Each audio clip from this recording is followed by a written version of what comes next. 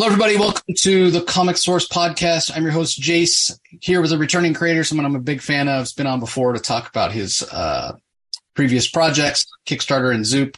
Benjamin Morse is joining us to talk about his latest campaign, August, Purgatory Underground. Ben, thanks for taking the time. Thanks for having me back on. Yeah, so why don't we start off by telling everybody what August is about, and then we'll talk about the campaign and some of the tiers that are available and get into the story and what have you. Okay. So August, Purgatory Underground is the first book of a series I'm going to be doing a lot more of. It's kind of a space opera sort of action series, and it has a lot in common with, your He-Man, Transformers, Star Wars, all that stuff from the 80s. The story is about the titular character, Captain August. He's kind of a stereotypical Johnny Quest, Robin, Luke Skywalker type of hero who ends up becoming a scapegoat for a huge tragedy at the end of a giant galactic civil war. So the story pretty much picks up from there. He's sort of trying to deal with his new circumstances and with the fact that some of his villains are not as gone as they had thought they were. So that's his story. And the sort of larger story is it's kind of taking something that was an 80s franchise, or it could have been, and just trying to move the story forward from something like that in a satisfying way. So hopefully I'm getting some of the nostalgia you get from these new reboots and stuff, and also giving the story a little bit of history.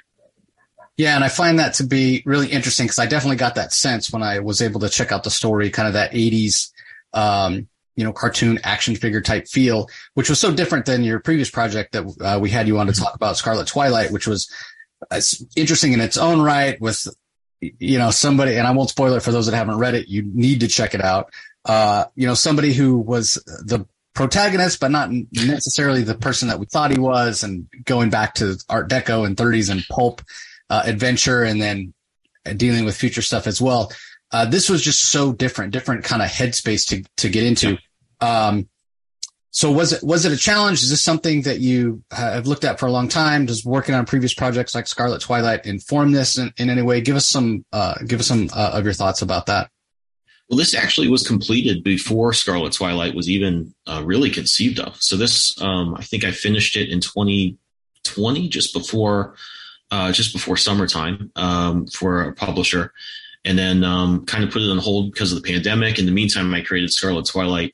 But this project I've been working on for about 10 years. It went through a lot of stops and starts, a lot of different pitches, and a lot of different approaches. And that's one of the cool things about this collection is there's a lot of that stuff in this, in the art book section. So it was cool to do. As far as how I kind of approached it differently than Scarlet Twilight, in a lot of ways, it was the same process. Although Scarlet Twilight was a lot smoother. I kind of took a lot of elements that I wanted to see in a story that I thought were fun to put into a comic, found a story that worked for them, and kind of just I described it as like putting those on a desk or something and arranging them in a way that I think works best for everything. So I looked at, in Scarlet Twilight, I kind of looked at the Golden Age stuff. I looked at Art Deco's like artwork itself, and really just kind of tried to bring those elements in and say, okay, what's the best payoff for each of those elements? What's the most fun way to approach that for a reader? And August was the same approach. I know a lot of people love that 80s stuff. I certainly do. I thought, when we look at these reboots, where they bring back Star Wars, and a lot of people, don't necessarily like everything they've done with them. And I guess I'm one of those. But I also look at that as like, it's such an impossible task. They go back to these old franchises for the nostalgia, and the equity of that franchise. But to move the story forward in a convincing way, or a way that makes sense to do, also really violates some of the things people liked about the old versions. And I kind of tried to do that backwards for this. I said, well, let's create a good story, something that'll work, then find good ways to inject that nostalgia to, give it some history, give it a little bit of a lived in feel. So that part of the process was very much the same. Yeah, and it's so interesting because, as you alluded to, everybody go to the Zoop campaign page, and I'll put a link in the show notes for you to go and check it out. It talks about the fact that this is happening, at the end of this galactic civil war that's been going on. Mm-hmm. And that's so interesting because immediately, I finished reading it. I wanted more. I'm interested in August as a character and, where he is at the end, sort of starting a new chapter. to see what that new chapter is. But I'm also curious about going back and seeing early days when he was Captain Waverly in the war and the battles and that kind of thing. Because I think you have the ability with the way you set things up to go either direction, right? Yeah. And actually what I'm going to do, the next book I'm going to do is takes place about 50 years later. He's really old. Humanity and, the whole galactic civilization has pretty much collapsed. I think the way I leave the story, I have 4 chapters of it planned that take place, throughout his life. And I thought it would be interesting just to go right to the end first, kind of do a Dark Knight Returns story with him, and then go back and do the middle chapters. And I think that for the stuff that preceded this book, I've been thinking about that in a few other points of his life that aren't necessarily one of my main chapters. But I think one day if people like the character and I find ways to get back to it, I kind of want to do like a 12 or 20 issue run of that period of his life that takes place before this, where it's, those characters that you see here or see referred to, but do it a little bit differently than the 4 issue kind of, I think of these, the main 4 books I'm going to do, and this is the first one. I think of these almost like they're movies. They're the movies in a series you would, follow this character through. And hopefully that part of his life and the part that kind of comes after this book might be fun to do like a traditional comic run someday with it. Just do, kind of subplots and build up characters, have like longer arcs, really give it a different type of payoff. So that really all comes down to how good job I can do of bringing people back to this character and keeping them interested. Yeah. And it is really interesting. It's really good, everybody. And Ben's right when he talks about that nostalgia. It's not one of those things where you feel trapped, back in the past or what have you, but there's vibes that come through. Like I got some Buck Rogers vibes or some Battlestar Galactic vibes, those TV shows that I loved in the 80s that were just fantastic.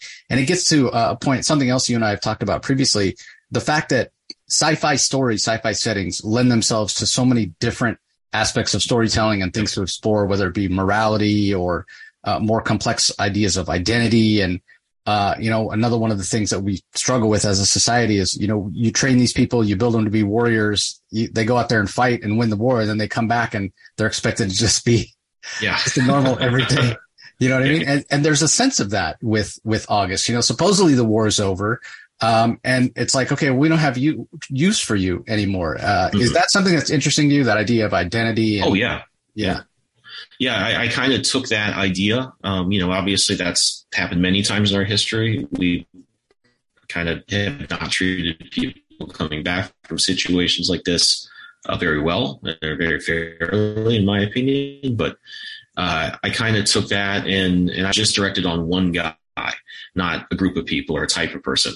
The thing he gets blamed for, I thought I want that to be the biggest comic bookiest thing it could be. Like really just pump up the drama, and concentrate it down on the one guy. And I was really inspired about 2012. I was watching that new Doctor Who series they had started a few years previous to that with Christopher Eccleston. And they had the subplot that he had destroyed his home planet and the Daleks planet, I think, to save the rest of the universe. And that was a great bit of history for the character. And I was new to the character at that time. And the way people reacted to him in that series was really interesting. I thought, well, that's cool. Everyone's very thankful and sorry for him. I thought, what if everybody hated him? That's obviously a good way to just pump up the stakes for the character. Obviously, just get as much drama out of it. But also, it made it very easy for me to establish the other characters in a good way. It's like some people like, no, it's crazy that you got blamed for this. I'm never gonna, I'm with you till the end. Other characters are like, I'm sorry it happened, but I got to do this instead. And other people hate him, completely. Yeah. It was a nice way to just put everybody where they needed to be, give them some interesting problems to wrestle with. And obviously August has the biggest problem there. And then I also knew that I wanted him to be, my co-creator here, long shot. He's not going to get to stay anymore. Sorry, bud. I wanted him to be a kind of quiet character. I didn't want him to say a lot. I kind of thought of him as I wanted him to be kind of a Clint Eastwood type, but I wanted to be clear he was not always that way. And that's a little bit of a problem because he doesn't, then say a lot. And I think that letting everyone say things to him, talk about what's happened to him, and him not even really until the second issue say much about how he feels about it, was a good way to give him the kind of quiet intensity I wanted. But I hope also I hope at that point in the story, people are like, I want to know what he thinks about it. Does he blame himself? Is he mad at everyone else for turning their back on him? I wanted to build up a little bit of mystery as to what his interior, life is like as far as the things he's wrestling with. So hopefully that was, I hope that came through, but it definitely made it easy for me to write the character and then get a sense of who he is. Yeah, there's a real sense of, it's interesting, talking about identity and duality. There's a real sense of tragedy to him for what he's been through. You kind of feel bad he was forced into the situation. But at the same time, there's a quiet confidence. Like he's somebody that right away you kind of, he had to do this terrible thing. And I don't know, there's just an inherent trust you manage to establish with the character. Like you believe in him. And so at least for me as a reader, I was like, yeah, he did this terrible thing. He must not have had a choice. He comes across as so kind of forthright. So I think you did a real good job. Getting back to something I said earlier about getting a sense of those 80s kind of franchises, Buck Rogers, Battlestar Galactica, that kind of thing. Is that just in your DNA? Oh yeah. It's so interesting how you were able to do that, because there's nothing I can point to and go, okay, this is why it reminds me of that or what have you. But you did it really, really well. Oh, well, thank you. I mean, I think that what I did there was, each visual element, once I kind of knew what I was going for, I mean, I just took from so many things. Hopefully it's hard to, I took Luke Skywalker's haircut. I thought that's cool. It really gives you that early 80s feel. Cause it's not it's not a haircut that people still have in a lot of ways. So I wanted that. I took like Archie's, freckles and hair color because I wanted him to have this sort of all-American golden boy, appearance in a lot of ways. I wanted to remind you of a lot of different things, in each aspect of his appearance, of the supporting characters. I would think about how I wanted you to react to them. And I'd think about characters that did that and sort of just pick and choose elements, color wise, features, any of that stuff. I was just really picking from things in that period that hopefully bring that to your mind without it taking over. And sometimes I was pretty overt about that. There's a splash panel where we introduce a character. I'm definitely like, this is kind of this guy, and I'm a little more overt at sometimes. Sometimes I'm just mashing a lot of things together and hopefully giving you the feeling of that era. As far as like the costumes, definitely Buck Rogers and Battlestar Galactica, where I almost just took kind of what they were doing and put a little color in it to give it kind of, like a little bit of superhero, a little bit of Transformers, visual to it, as far as just having some bright colors in there. But yeah, I just wanted to mash all that together. My guide stone creating all the vehicles was it had to look like a toy. Like it had to look like I could see a simplified plastic version of this, and a kid running around with it. So that, and it was really fun to research all this stuff. When I say research, it's just the junk I'm always looking at anyway. Yeah. But, it was fun to go through, have specific roles I kind of needed to fill in the comic visually and think like, okay, what's going to give you the right reaction to it when you see this thing? What's it going to remind you of? How can I use that to maybe switcheroo something so you expect it to go one way and it doesn't, or to quickly establish something? Just say, hey, I don't want to spend 10 pages doing something I've got 2 pages for. I can use a little bit of visual shorthand to tell you about this character rather than dump a lot of exposition out there. Yeah. And the other thing that you're always fantastic about in these costume designs is kind of that iconography, putting some kind of, symbol on the chest so you can kind of identify people. With Scarlet Twilight, you even had aprons, which I ordered one, which is just awesome. But the same thing here, I was looking at some of the rebels and the costumes they were wearing. And yeah, just so interesting. Is that something you enjoy, kind of that costume and character design? Like not necessarily faces or body shapes, but like the actual icons and the way the costumes look and what have you? Yeah, I love doing that stuff. I'm a graphic designer in my day job. So it's kind of fun to, I generally just have like a silhouette of a character, make a clipping mask out of it, and I'm throwing shapes in there. And I kind of start with the most basic part of it, which, I want it to be a logo. I want it to read that simply. And then I can kind of go in and figure out where I can add detail, how much detail I can add. And then just let that sort of pile up, make edits to it until I have something I think has the right amount of, visual, I would say iconic, not call my stuff iconic or, like it's sort of a weird thing to say about yourself, I guess. But I want it to look simple, be really easy to identify in the way a logo is, and then find cool ways to add flourish and detail there. And also I kind of look at what I want the artwork to look like, how I want to shade things, how I want to render stuff, and make sure that the costume kind of serves that goal. With Scarlet Twilight, I knew I wanted Captain Lancett's costume to have big areas of black that I wouldn't necessarily render. So I kind of had to leave room for that. With August, I knew I wanted to really render a lot of stuff in like a 90s style. So I need to have a lot of open areas to be able to do that. So it's just kind of planning for, what the art style is going to be, what's going to be simple and, generally just what's fun to look at. Yeah, the other thing that I really look at when I think about Scarlet Twilight, I think about this book is your stories are so action packed. Like there's so much action. What's interesting here in August, we get action that's in space with space battles and spaceships, and then we get, actual fights where they're, hand to hand and what have you. You prefer one over the other? Is one more challenging than the other? They're both challenging in different ways. I hope that's not too much of a cop out. I knew I wanted to get that stuff in there, and I'm always concerned when I'm writing something. I'm almost planning it instead of writing it. I'm kind of looking at it like I know where I want the story to go. I know what I want to say with it. And at that point, I just kind of step back and think like, okay, a reader, how much action do they need in an issue? How much is interesting? How can I pace this so it's fun to read? And there's still a lot of room, I think, creatively for me. I can do everything I want to do within those bounds. So I kind of, once I have my thing planned out, I just kind of take a step back and say, okay, now I'm a reader. I'm reading this for the first time. When do I need to see action? How much do I need to see? How much do I need to set up? How many questions do I need to set up? And when do I need to answer them? And just kind of decide what the most fun way for that to unfold will be. And then I can kind of do my thing in there and get the character moments I want.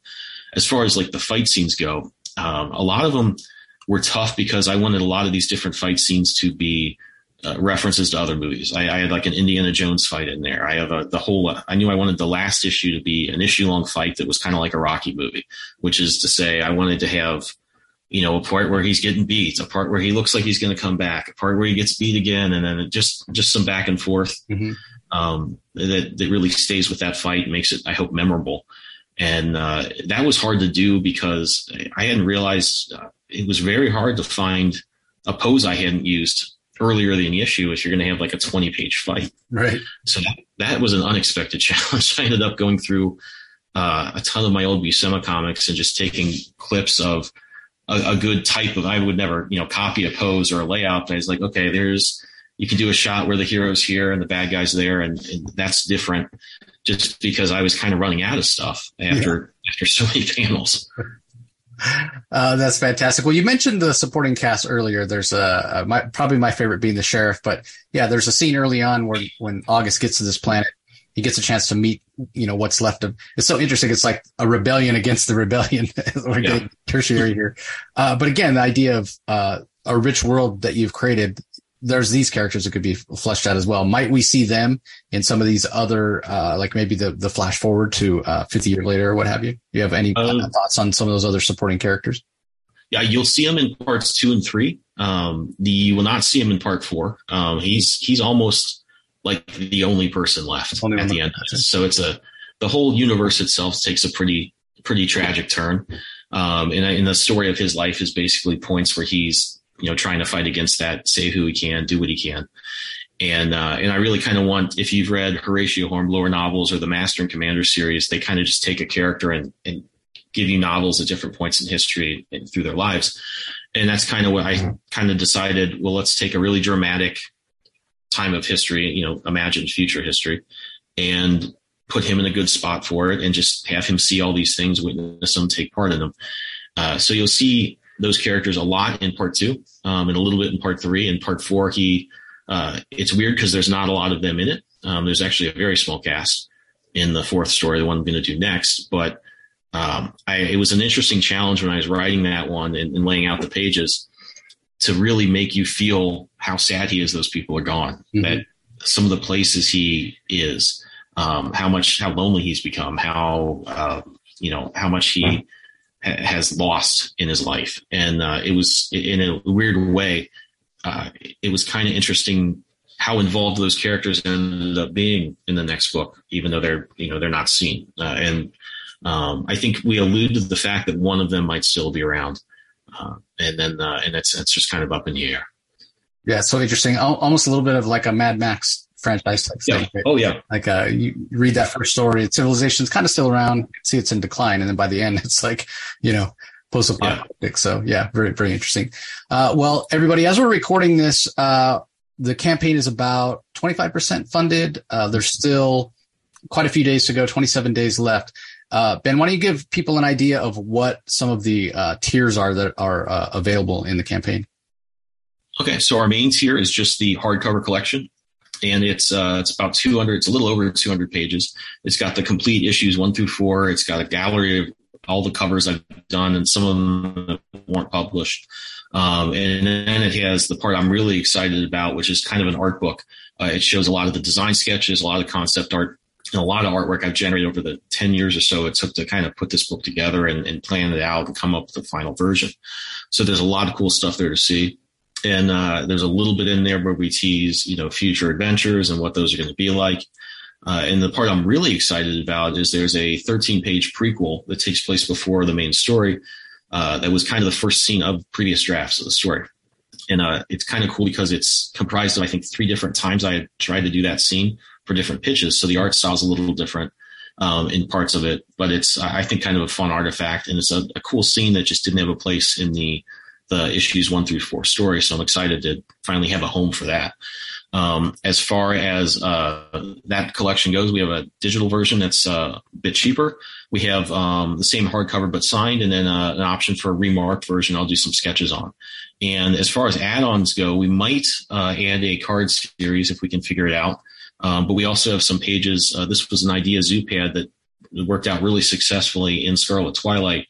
I'm digital, but they said, we've had a little bit of success doing just 11 by 17 prints of black and white pages that you'll commit to not selling prints of any other time and come with a certificate. And hopefully people want to pick up some of those. I was very surprised to see there was kind of a market out there for that people would want a high quality print that's one of a kind, but isn't necessarily original art. But there's a lot of those. I think 7 of those we have on sale. Some splash panels, just some really cool pages from the series. So that's what we got. I think it's keep an eye on it. We're going to probably add some things as the campaign goes on, but those are our tiers. Yeah, I especially like the fact that, I know you work digitally. This is the closest thing you can get to original art. Excuse me. And they are very affordable. And some amazing pages, like you said, some really impactful pages from the book that you can get. And the fact that you will be the only one that has that, you can frame it, hang it on your wall, just like a piece of original art. Absolutely amazing. So, I appreciate the time, Ben. Best of luck with the campaign. The book's amazing, everybody. I've had a chance to check it out. Highly recommend it.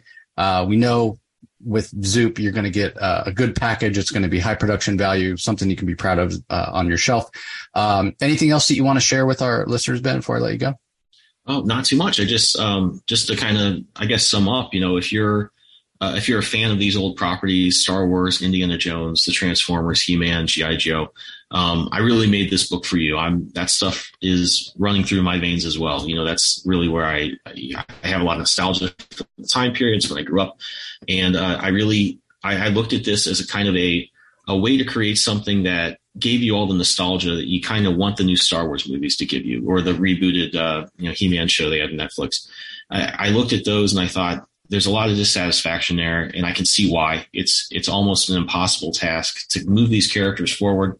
You almost have to break some of the things you liked about them. And so you're either doing something that's a soulless retread or is drastically different and doesn't give you what you wanted. So this was my way to kind of hopefully create something that gives you what you want out of those, Star Trek Picard or, any of those reboots.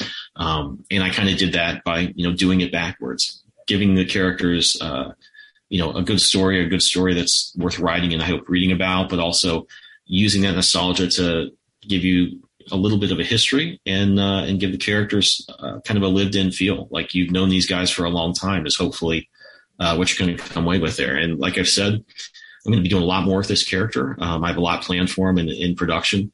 So this is the ground floor. I think it'll be a fun character to follow through his adventures, and hope people will come with me on this ride.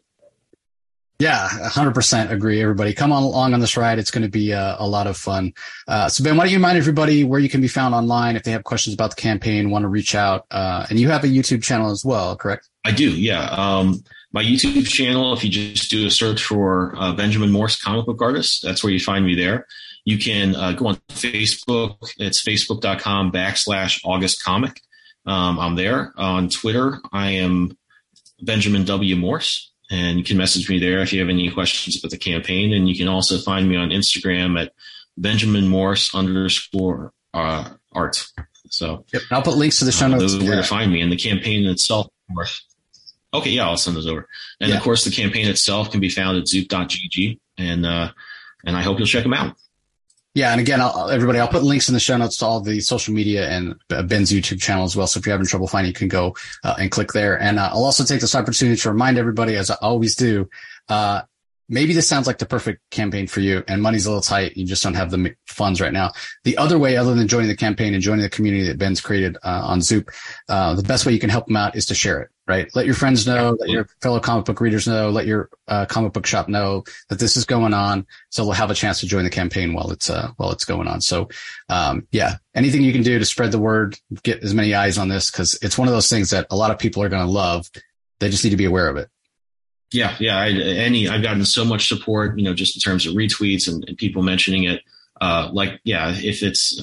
If money's tight, I certainly understand that, the way things have been going. Hey, everything's appreciated. Just, my big reason for doing this, aside, is just, I want to get eyes on this character. I love this franchise I'm trying to create. And I really like writing stories about this character. So yeah, any eyes we can get on it, I think is great. Yeah. Let's blow this thing up, and maybe we'll see some action figures down the line. I would love to see that. My dream is to get not really cool looking sculpted ones, but I'd want them to look like the old G.I. Joes that were connected with rubber bands. That would be the coolest thing in the world. Yeah. And I mean, the designs are just the character, we talked about your costume design. It's just amazing. I'd love to see that someday. So again, Ben, best of luck with the campaign. Thanks for taking the time. And to all you listeners, thanks as well. Remember, there's a link to the campaign in the show notes along with Benjamin's social media, so you can go and click there. Just give it a look. Take a couple minutes, check it out. I think it'll scratch the itch for a lot of you. So we appreciate the support as always, and for listening. So we will talk to you next time. You can find the Comic Source podcast on Spotify, Apple Podcasts, Stitcher, Google Play, or whichever podcasting app you prefer. Please tell all your friends about us, subscribe, and rate us. The ratings really help with our visibility and our ability to reach new listeners, especially 5-star reviews on Apple. Also be sure to visit us at lrmonline.com to join the conversation, access the show notes, and discover all our other great pop culture content. If you want to email us, the email address is thecomicsourceblog@gmail.com, or you can follow us on Twitter, twitter.com/thecomicsource. Do a search for The Comic Source on Facebook and Instagram to follow us on those social platforms. All 3 spots are great places to find out when we release new episodes, as well as follow all our convention coverage. So once again, we want to thank everyone for listening, and we'll talk to you next time.